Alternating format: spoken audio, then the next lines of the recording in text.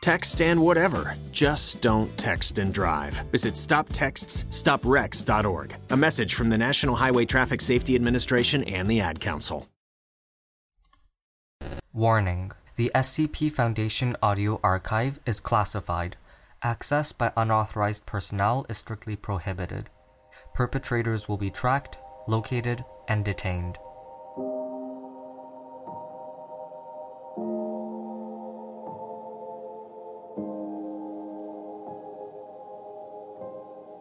Extradimensional nasal cavity. Item number: SCP-108. Object class: Safe. Special containment procedures. SCP-108 is contained entirely by Subject 108-1. Subject 108-1 should be contained in a standard containment cell measuring 3 meters by 3 meters, furnished with whatever items are requested, unless said items compromise security. Subject 108-1 is permitted to leave the room, wander freely, and eat in the main canteen. Medical examination to be performed on Subject 108-1 daily, filters to be changed as necessary. Description: SCP-108 is accessible through the nostrils of Subject 108-1. Subject is an African American female, 51 years old. See Addendum 108-1, who was previously employed as a cashier at a small-town hardware store in Kentucky. Since SCP-108 has been housed at Site-17. Endoscopic examination of SCP-108 reveals that the area accessible via the subject's nostrils is not the human nasal cavity, but rather a bunker system of Nazi German construction dedicated to the production and maintenance of World War II-era Messerschmitt Me-262 fighters. Exploration via robotic endoscope reveals that the bunker system has internal dimensions of approximately 2 kilometers by 4 kilometers, with a long axis parallel to the main entrance or exit portal. While the exploration is by no means complete, SCP-108 is believed to contain hundreds of airframes under construction on its assembly line, as well as 3 completed aircraft. There is also a large quantity of human remains in the complex, particularly concentrated around the entry and exit portal, with the corpses of Nazi officials, military personnel, Hitler Youth, and civilians, possibly Ukrainian slave workers, in an advanced state of decay.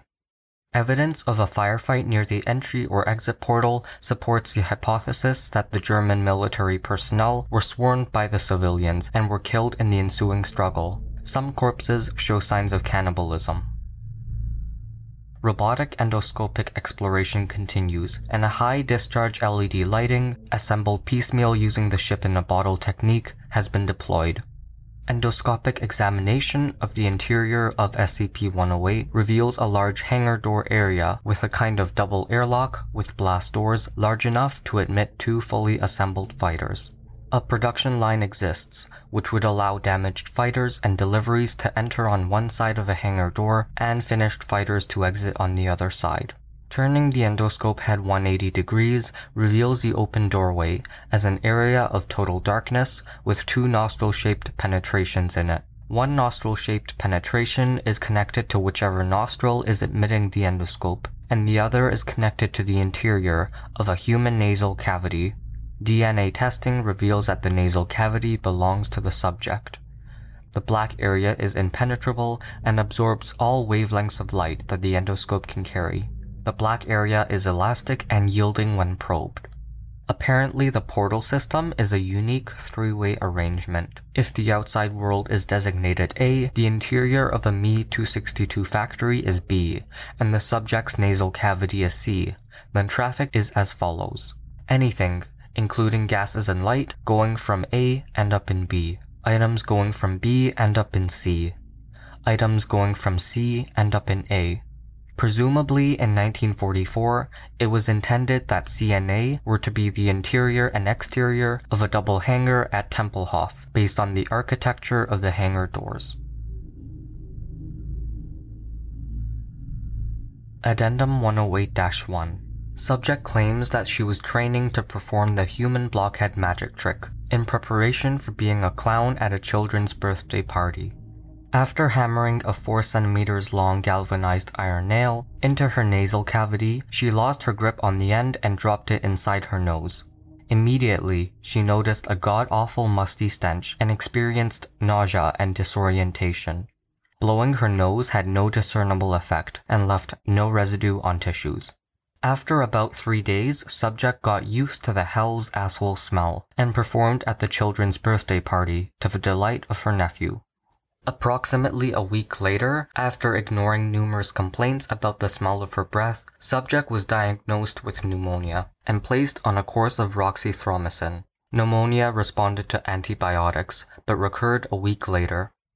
Her general practitioner also noted that nasal examination with an otoscope showed simply blackness rather than the inside of a nose. After admission to hospital with chronic pneumonia, examination with a 1 meter fiber optic endoscope allowed the endoscope to be threaded in almost the full meter.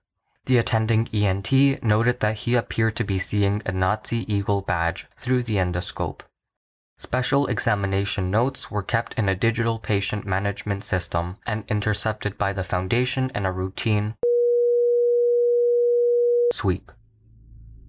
The subject was recovered without incident by Task Force Epsilon 9, disguised as high-risk warrant team officers, in a pre-dawn raid in June of 19... By the end of the cleanup operation, the GP, ENT, 11 hospital personnel, and 2 civilians were terminated. The subject was examined by Foundation staff and provided her with air filtration units, which could be passed through her nostrils piecemeal and assembled like a ship in a bottle. The filtration filling must be removed on a regular basis when it gets expended, roughly once a week, as the subject is essentially inhaling the atmosphere of a formerly sealed Nazi mass war grave. Although initially hostile towards the Foundation, the subject has responded well to enhanced psychological conditioning protocols and now accepts her situation. Plan has been proposed in line with backing up all critical Foundation data at Site-62 in SCP-108. Data could be written onto microSD cards or similar compact non-volatile media and inserted into the subject's nostrils, provided some way to house a subject in a safe location is assured in the event of an XK-class scenario. Research continues to find a way to move the entrance of a dimensional portal from the subject's nostrils to another location, and to discover the physical location of a bunker to determine if alternative access is possible. The original galvanized iron nail has yet to be found.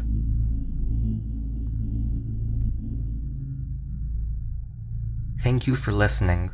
Intro music for this episode was from Punch Deck.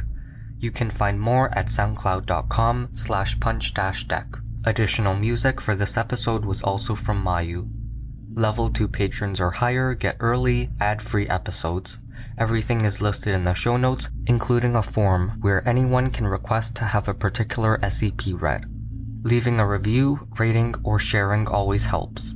Thanks for listening, and I will see you in the next episode. Huntington's disease is a hereditary degenerative disease of the brain. If you took schizophrenia, Alzheimer's, Parkinson's, and you mix them all together, you would have Huntington's disease. Learn more at curehd.ca.